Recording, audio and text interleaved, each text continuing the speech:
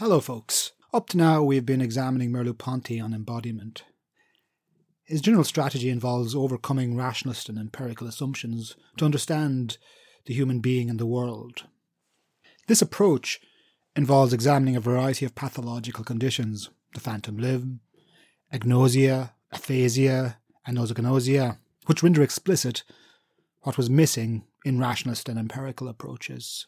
These pathological conditions were only intelligible because of human embodiment. Now, I want to turn this week to the latter stages of the phenomenology of perception. There, Merleau-Ponty concludes phenomenology of perception with essays on the cogito, intersubjectivity, temporality, and freedom. I want to concentrate on the latter points, time and freedom, because these notions draw together the many themes which Merleau-Ponty tackled across phenomenology of perception. Also, given Merleau-Ponty deemed it necessary to conclude phenomenology of perception with a reflection on the nature of freedom, this tells us of the importance he placed on the idea. In this lecture, then, I want to do three specific things. Firstly, I want to explain what Merleau-Ponty has to say about the experience of time.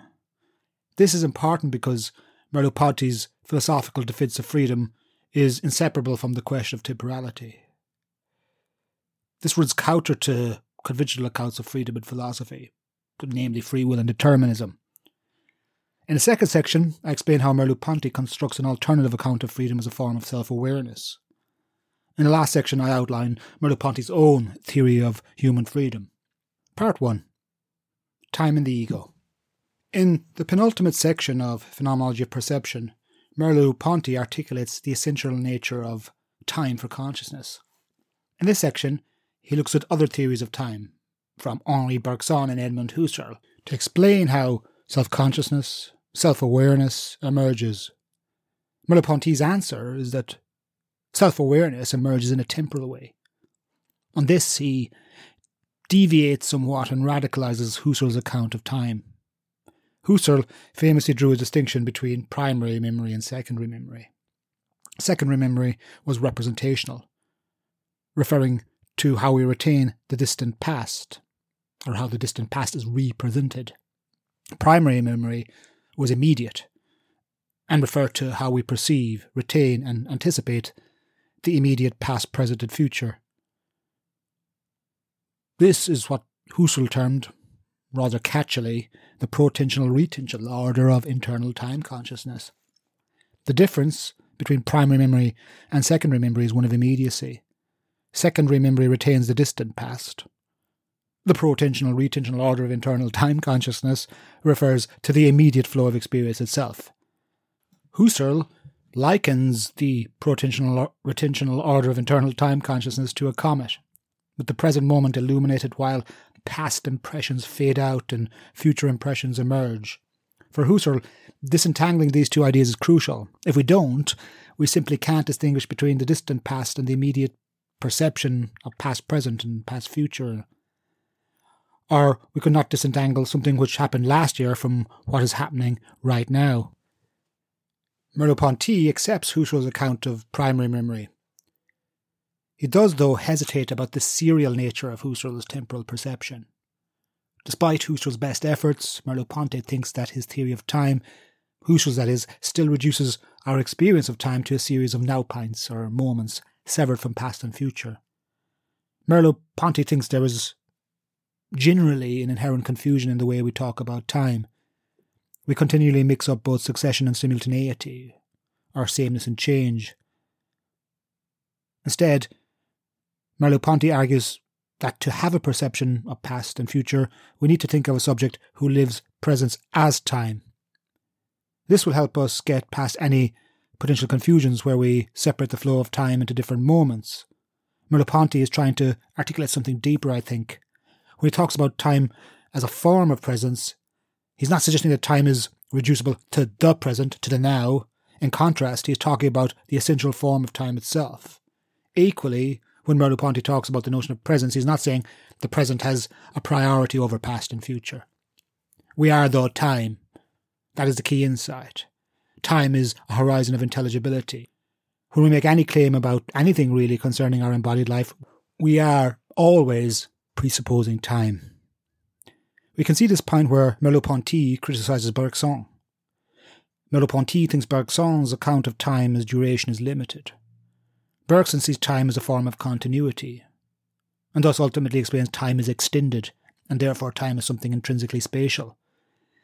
This is not really a theory of time for Merleau-Ponty because it denies time altogether. When we perceive, we do not really experience perceptions as extended or attached to memories which grasp things past. To recollect is not to proceed with a picture of consciousness, picking out past moments and then attaching them to present experiences. That would be a bit silly, as it implies that any recollection of the past is a direct reliving of it, or a past time. To perceive is not to remember, but to be the temporal flow itself. Of course, what stabilised the flow of time for Merleau-Ponty is bodily presence itself. We've seen this already foreshadowed in his account of habit as the continual adaptation of past to present to future within an environment. This view of temporal embodiment has consequences for how we understand self-consciousness. The first thing we need to do is depart, as you might expect, from empirical, rational and transcendental accounts of subjectivity. So Merleau-Ponty does not really think of time as a thing. He is not really viewing time like Aristotle might as a byproduct of movement and motion. Nor does he think time is a byproduct of psychological contents, say like a memory. Rather, time is the form of perception itself. We can't really understand how a thinking subject can posit or become aware of itself in time if we presuppose a transcendental ego doing all the work prior to our perception. Equally, if we think of time as the flux of impressions, we cannot think about how one present impression connects to another. Once we have a subject as positing itself, then we fall into the contradiction of an ego prior to perception, abstracted as it were, organising temporal perception, or an ego passively experiencing the flux of impressions.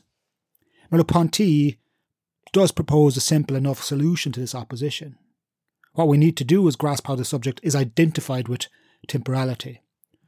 Once we do this, then self-positing is no longer a contradiction because it expresses time as lived. What does this entail for self-consciousness, though? Well, it asks us to see subjectivity itself as inherently temporal. Time is the affecting of self by self, as Merleau-Ponty says. The living embodied presence is the movement of presence from past to present, passing towards the future. Here, there is no real separation between the subject as affected and affecting, precisely because, in Merleau-Ponty's terms, the thrust of time is transition, or the very act of transitioning itself. When the future, past and present are conjoined, we do not think, or we do not have to think, of a time subject or a time object. This problem is really a pseudo-problem stemming from our fidelity to dualism or the subject-object distinction, where the future, past and present coexist in the movement of time creation. Then we no longer have to think of two abstract moments of time as experienced or time as subjectively inaugurated. Time is coextensive with our being towards the world. As Merleau-Ponty suggests, and I quote, "The world as the cradle of meanings, the direction of all directions and ground of all thinking. How to leave behind the dilemma of reason and idealism, contingency and absolute reason, nonsense and sense." Time, therefore, is a presencing in the world, or of the world. The subject is ecstatic, which is to say, constitutively outside itself, always in the business of transcending itself. Merleau-Ponty's transcendence is an act of transcendence. The world is inseparable from the subject, and we temporally exist along with the world. Time, therefore, is the ultimate form of what we can and cannot experience. Hence, embodiment itself is conceived with a dynamic unfolding of the world. Lived presence affirms the past, which slips away and anticipates a future that is to come. Time exists insofar as I am situated in a bodily way in a world. But because I am situated in a world, therefore, the totality of time is not available to me. The things of the world, too, are formed out of both the traces and sediments of their pre-existence as well as their survival. But of course, for things of the world, time is not an issue. The world considered so must be therefore the ground of how I perceive it, equally constituted rather than constituting from a form of pre-existence and survival. This inherent ambiguity reveals a contingency of self-awareness. Self-consciousness itself is the activity of time, and as an activity is therefore unfinished. For Merleau-Ponty, and I quote, "There can be time only if it is not completely deployed. It is the essence of time to be in the process of self-production, and not to be, never, that is, to be completely constituted." In a way, the time of self-consciousness begets time, because the distinguishing feature of our embodied temporality is self-production as it operates in the world. Time cannot be brought to completion, as that presupposes the negation of time, or eternity. Part 2. Time as self-awareness. There is one further implication which Merleau-Ponty identifies as crucial for our understanding of self-awareness. If we were to think of time as just a form of flow, then it would be something that carries on without our awareness of it. In some sense, we might say that this is what happens anyway. As we go about our business in the everyday world, time is not necessarily something that our attention latches onto. But for Merleau-Ponty, this would not be quite the right way of thinking about the matter.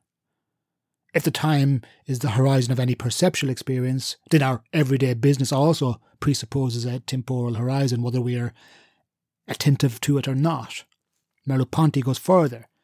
Time is not just restricted to actual flow, but also it is inherently entwined with how we are aware of ourselves. In short, time is thinking itself. The form of time, what time is very important. If we think of the phenomenon of time as something thinkable, then at the very least it is defined by intrinsic incompletion. The present is never a present forever, since it is over once it arrives, and thus becomes a past, and the future is only the appearance of a goal towards which we move, which too is incomplete since it arrives. Put in a very basic way, this is what thinking is itself. Merleau-Ponty is quite explicit on this. He says that, and I quote, "The explosion or dehiscence of the present towards the future is the archetype of the relationship of self to self, and it shows up in interiority or ipseity. Dehiscence means differentiation, separation. Ipseity means self-affection. Dehiscence as time shows that self-awareness is continually self-producing itself. Dehiscence just means separation or difference. So the form of self-consciousness is the activity of differentiating and demarcating, as opposed to, say, static psychological attributes. The body, because of its depth, because of its habitual nature, because of its intentional arcs, projects itself as past, present and future, navigating one situation to another, retaining and maintaining its activity itself over time. All conscious awareness is bodily awareness. The body anchors the self in relative terms, providing the temporal density to locate us in a world, as well as the flexibility to transcend our current location. And this is the complex type of self-awareness Merleau-Ponty is asking us to grasp. All self-awareness is temporally situated. Embodied awareness opens to enacting possibilities. In this context, freedom, therefore, is the backdrop to all bodily action. If we were to concentrate freedom just on choice and decision, then we would actually destroy the concept of freedom, because freedom is only intelligible against the backdrop of an implicit situation of influence against which free acts can be made explicit. We are bodily and historically prior to being deliberative agents. Merleau-Ponty's emphasis on the anti-predicative body argues that we are pre-structured by skills, habits, dispositions, and to be pre-structured, though, is not to be caused, since those skills, habits and dispositions are actively responding and adapting to any environment we inhabit, always grasping for future possibilities. Consequently, my living presence opens onto a past which I am no longer and a future that I am not yet, nor may never live. The I, therefore, the ego, is inherently open, transcending its own coordinates in time and space because of its unfinished nature. This means that the ego can never close in on itself. And it also means other temporalities are possible, whether they can be found in the encounter with another, or the social world, or collective history. Therefore, it is only through time that we can have any account of self-awareness, significance, or reason. If this were not true, then subjectivity would just be a static monad, able only to perceive itself as a now. Thus time and significance are one thing for Merleau-Ponty, since anything we call present automatically implies a demarcation of past and future. What Merleau-Ponty calls presence, or lived presence, is our primordial experience of time. Merleau-Ponty sees time not as an eternal consciousness or an activity carried out by a self-positing ego. Rather, as Merleau-Ponty says, and I quote, "I am not the creator of time. I am not the initiator of the process of temporalization." Therefore, we do not alter time according to Merleau-Ponty. He goes on, "But time flows through me, whatever I do. Time thus is the horizon of my self-awareness. It is the essential condition of possibility. Embodied time is self-aware time. And I cannot make time, but I am the activity of temporalization itself. The self as an intentional embodied being in the world is thus dynamic, continually aiming towards and retaining itself in an active movement. Hence, the time Merleau-Ponty is referring to throughout Phenomenology of Perception is the time of life itself. Time cannot be closed or determined, and thus Merleau-Ponty sees our understanding of ourselves as temporally embodied beings as the foundation of human freedom. Part 3. Temporal Freedom. When it comes to the question of freedom, Merleau-Ponty deviates from the classic formulation of the problem, that is, the opposition between freedom and determinism. Here, if someone is determined, they cannot be free, or inversely, if someone is free or self-causing, they are not determined. Merleau-Ponty boldly dispenses with the question of causality for understanding freedom. Instead, he reformulates why freedom is essential for any understanding of the human being. But we are free not because we can transcend any preceding causal nexus, but because we are constituted as embodied temporal beings. Freedom is thinkable because, as we have seen, our body is fundamentally contingent.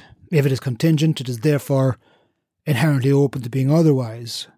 Furthermore, if our embodied being is continually self-producing itself in an incomplete way, this implies we are actively indetermined.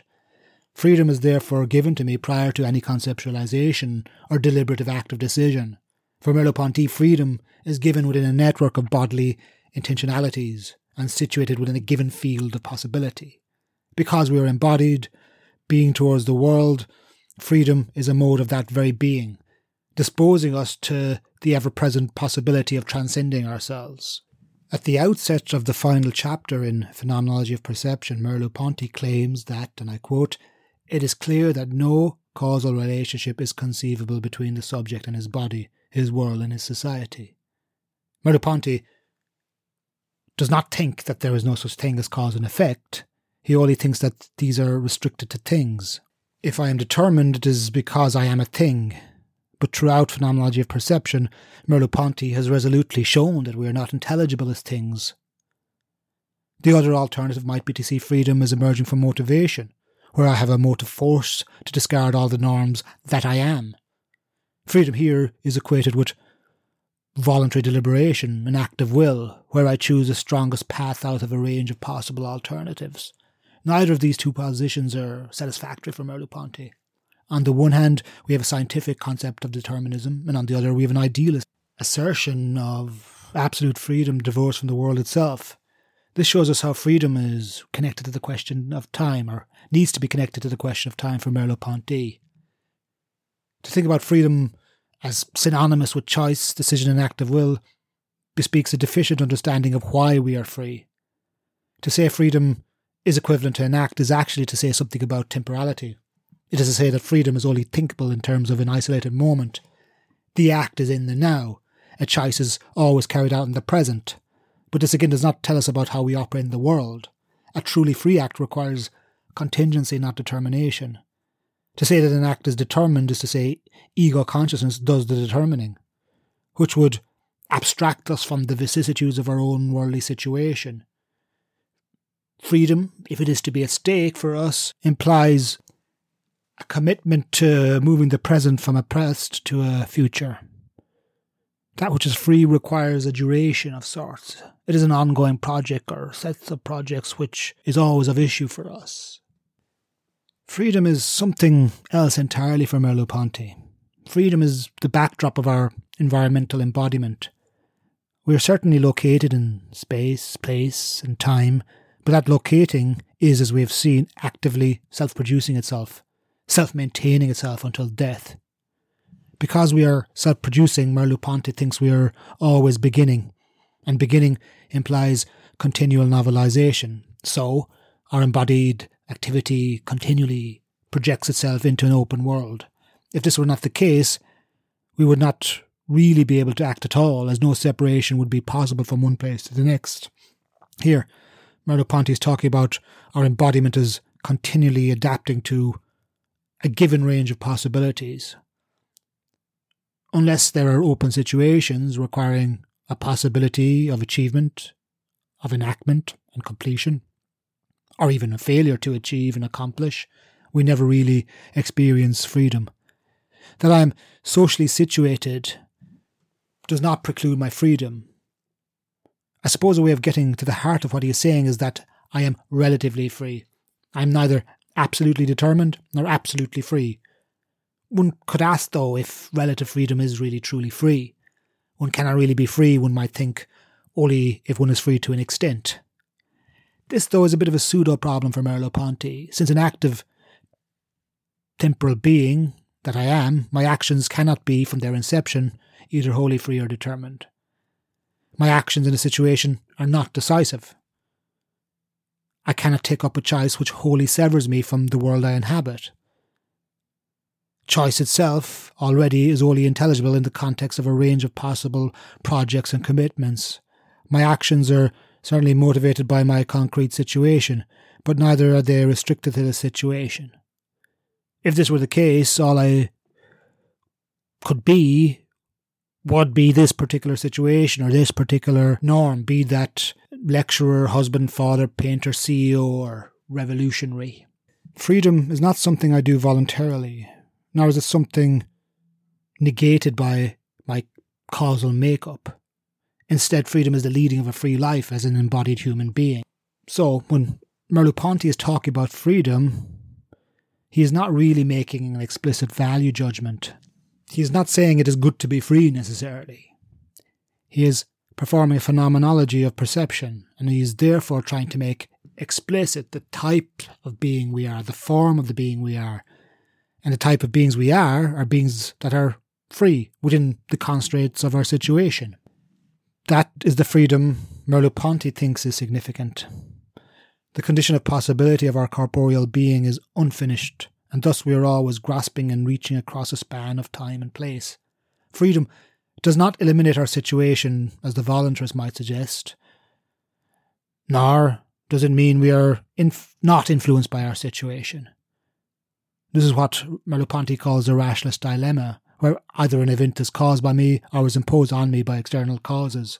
Instead, one's freedom is the condition of possibility of being a body in the world. Our situations are inherently open, which implies that I am a being between action and possibility. Indeed, I am the being that virtually exists between acts and resolutions. As I find myself in my concrete embodied being, I can certainly make choices. But a choice is not a supreme act of will, separate from its situations or the range of alternatives it faces. So, and I quote Merleau-Ponty here, in my absolute concreteness, as I am presented to myself in reflection, I find that I am an anonymous and pre-human flux, as yet unqualified, as for instance a working man or middle class. If I subsequently think of myself as a man among men, a bourgeois among bourgeois, this can be, it would seem, no more than a second-order view of myself. Thus, I cannot absolutely determine myself in any of these roles that Merleau-Ponty mentions. What I really am is a being that freely evaluates the operation of these roles in certain contexts. To say something like one's social class, one's economic conditions, or even one's sexuality is a result of a free choice would be to abandon our historicity, and equally to say what I am is determined by my economic class. That too misses something essential. One could say that one is a bourgeois, but one's social class is not voluntarily called into being. Instead, it is a description of common patterns of behaviour, shared circumstances, the cultural factors and affiliations we identify with, but which are equally contestable. These things form and influence us for sure, but not absolutely. A choice then is only meaningful against a context of concrete norms, where we can understand norms as the different commitments or roles we face up to in our lives. So Patrick has the norm of being a father, and Patrick has the norm of being a philosophy lecturer. Usually these norms coincide for Patrick, sometimes though they might not. The prioritisation or choice of one norm over another tells us something about the contingency of embodied freedom. Norms do not just reveal something factual about me, something finished, as in I'm a thing called father and that is all I am, or that I choose freely to be a father and that is all I am. Norms and roles reveal that our commitments are defined by activity, by the activity of sustaining or failing to sustain themselves across the span of my life. To be a bourgeois, a lecturer, working class, is to identify a set of commitments which can be carried out or fail. Merleau-Ponty thus, I think, has quite a unique take on what freedom is. Freedom is subjectivity, or embodied subjectivity in general. Insofar as my subjectivity is always already disposed towards an open world, that is. Freedom presupposes beginning, a situation, a place, even a factual set of coordinates in relation to which a person cannot but decide on sets of priorities and commitments, either by endorsing or refusing them. Basically, decisions do not occur in a void, but require, as a condition of possibility, a certain context, what Merleau-Ponty would call a field of presence, or even general social factors. This is why we cannot say Merleau-Ponty is endorsing a type of ethical individualism, because he is not really talking about your specific roles and interests, as interesting and all as they may very well be to you. In contrast, he is talking about the what it is likeness of being a human in the world. This is why, and I quote, I must apprehend around my absolute individuality a kind of halo of generality, or a kind of atmosphere of sociality. Hence, we are fundamentally ambiguous beings, at once anonymous, that is utterly general, and individual at the same time, so therefore utterly specific. And this is why being a human is first and foremost a paradoxical business in itself. My freedom is already indebted to a variety of contextual, social, economic, political and cultural factors which define the range of my possible actions. And here we find traces of a Kantian thought. Freedom is not caprice. Freedom occurs in the reciprocity of agent and situation. So when Merleau-Ponty talks about freedom, he is really trying to show that freedom is always of concern for human beings. The phenomenology of perception is about showing the forms of beings we are and the types of beings we are, is beings who are self-aware, temporal, embodied, and who cannot but lead a life, cannot but prioritise, identify and project ourselves across the span of our time between birth and death. The form of time, what time is very important here. If we think of the phenomenon of time as something thinkable, then at the very least it is defined by intrinsic incompletion. The present is never a present forever, since it is over once it arrives, and thus becomes the past, and the future is only the appearance of a goal towards which we move, which too is incomplete since it arrives. Thinking these thoughts at once is critical to understanding the nature of time. The primary phenomenon that enables my freedom is that I am continually given to myself as temporally embodied being. By given, Merleau-Ponty means I happen upon myself, or I find myself always already situated in a physical, material and social world. As a situation, this is not something which is obscure to me, nor is it something which suppresses me or restricts me like a thing of the world. I am alive, and thus because I am alive, I bear a different relation to the things of the world, and indeed other forms of life. For Merleau-Ponty, and I quote, "It is a fate for me to be free, to be unable to reduce myself to anything that I experience, to maintain in relation to any factual situation a faculty of withdrawal. And this fate was sealed the moment my transcendental field was thrown open, when I was born as vision and knowledge, when I was thrown into the world." Freedom, then, places the human being in a somewhat contradictory position. I am inserted into the world as a general refusal of the norms which constitute me, as well as a continual but qualified acceptance of such norms. Freedom, then, is a continual reiteration of this ambiguous being, a reiteration of an activity of past, present and future which I cannot escape. I repeat in newer contexts my place between the roles I have inherited and the priorities I must take, as well as the things I must forsake. And I quote, "What then is freedom? To be born is both to be born of the world and to be born into the world. The world is already constituted, but also never completely constituted. In the first case, we are acted upon. In the second, we are open to an infinite number of possibilities. But this analysis is still abstract, for we exist in both ways at once. There is therefore never determinism and never absolute choice. I am never a thing and never bare consciousness." In conclusion, what makes freedom possible is not, as has conventionally been assumed, the twins of a determining free will or a determining causality. Rather, freedom is only possible because of pre-situated embodied cognition, history, intersubjectivity, culture, art, in short, life itself. Instead of obviating freedom, these structures make freedom possible. When it comes to freedom, then, for Merleau-Ponty, it really is fundamentally ambiguous. And that is kind of ostensibly a paradox in itself. If you think about it, one can't really have an unclear or shaky fundament. But in another sense, we are that kind of being. What is essential, or what we are, is ambiguously free. Therefore, we are neither absolutely free nor absolutely determined. Freedom, hence, looks very different from Merleau-Ponty. Being bodies that are free means that we are located in a space, place, time, but also oriented towards a future. Freedom, then, is the freedom to succeed and fail. That is what we are. We are the beings for whom possibilities are always available and continually being actualized. Therefore, nothing determines me extrinsically because I am, from my inception, always already outside of myself. Conversely, freedom is not constrained to choosing, where I am the autonomous self-legislating being emancipated from all restrictions.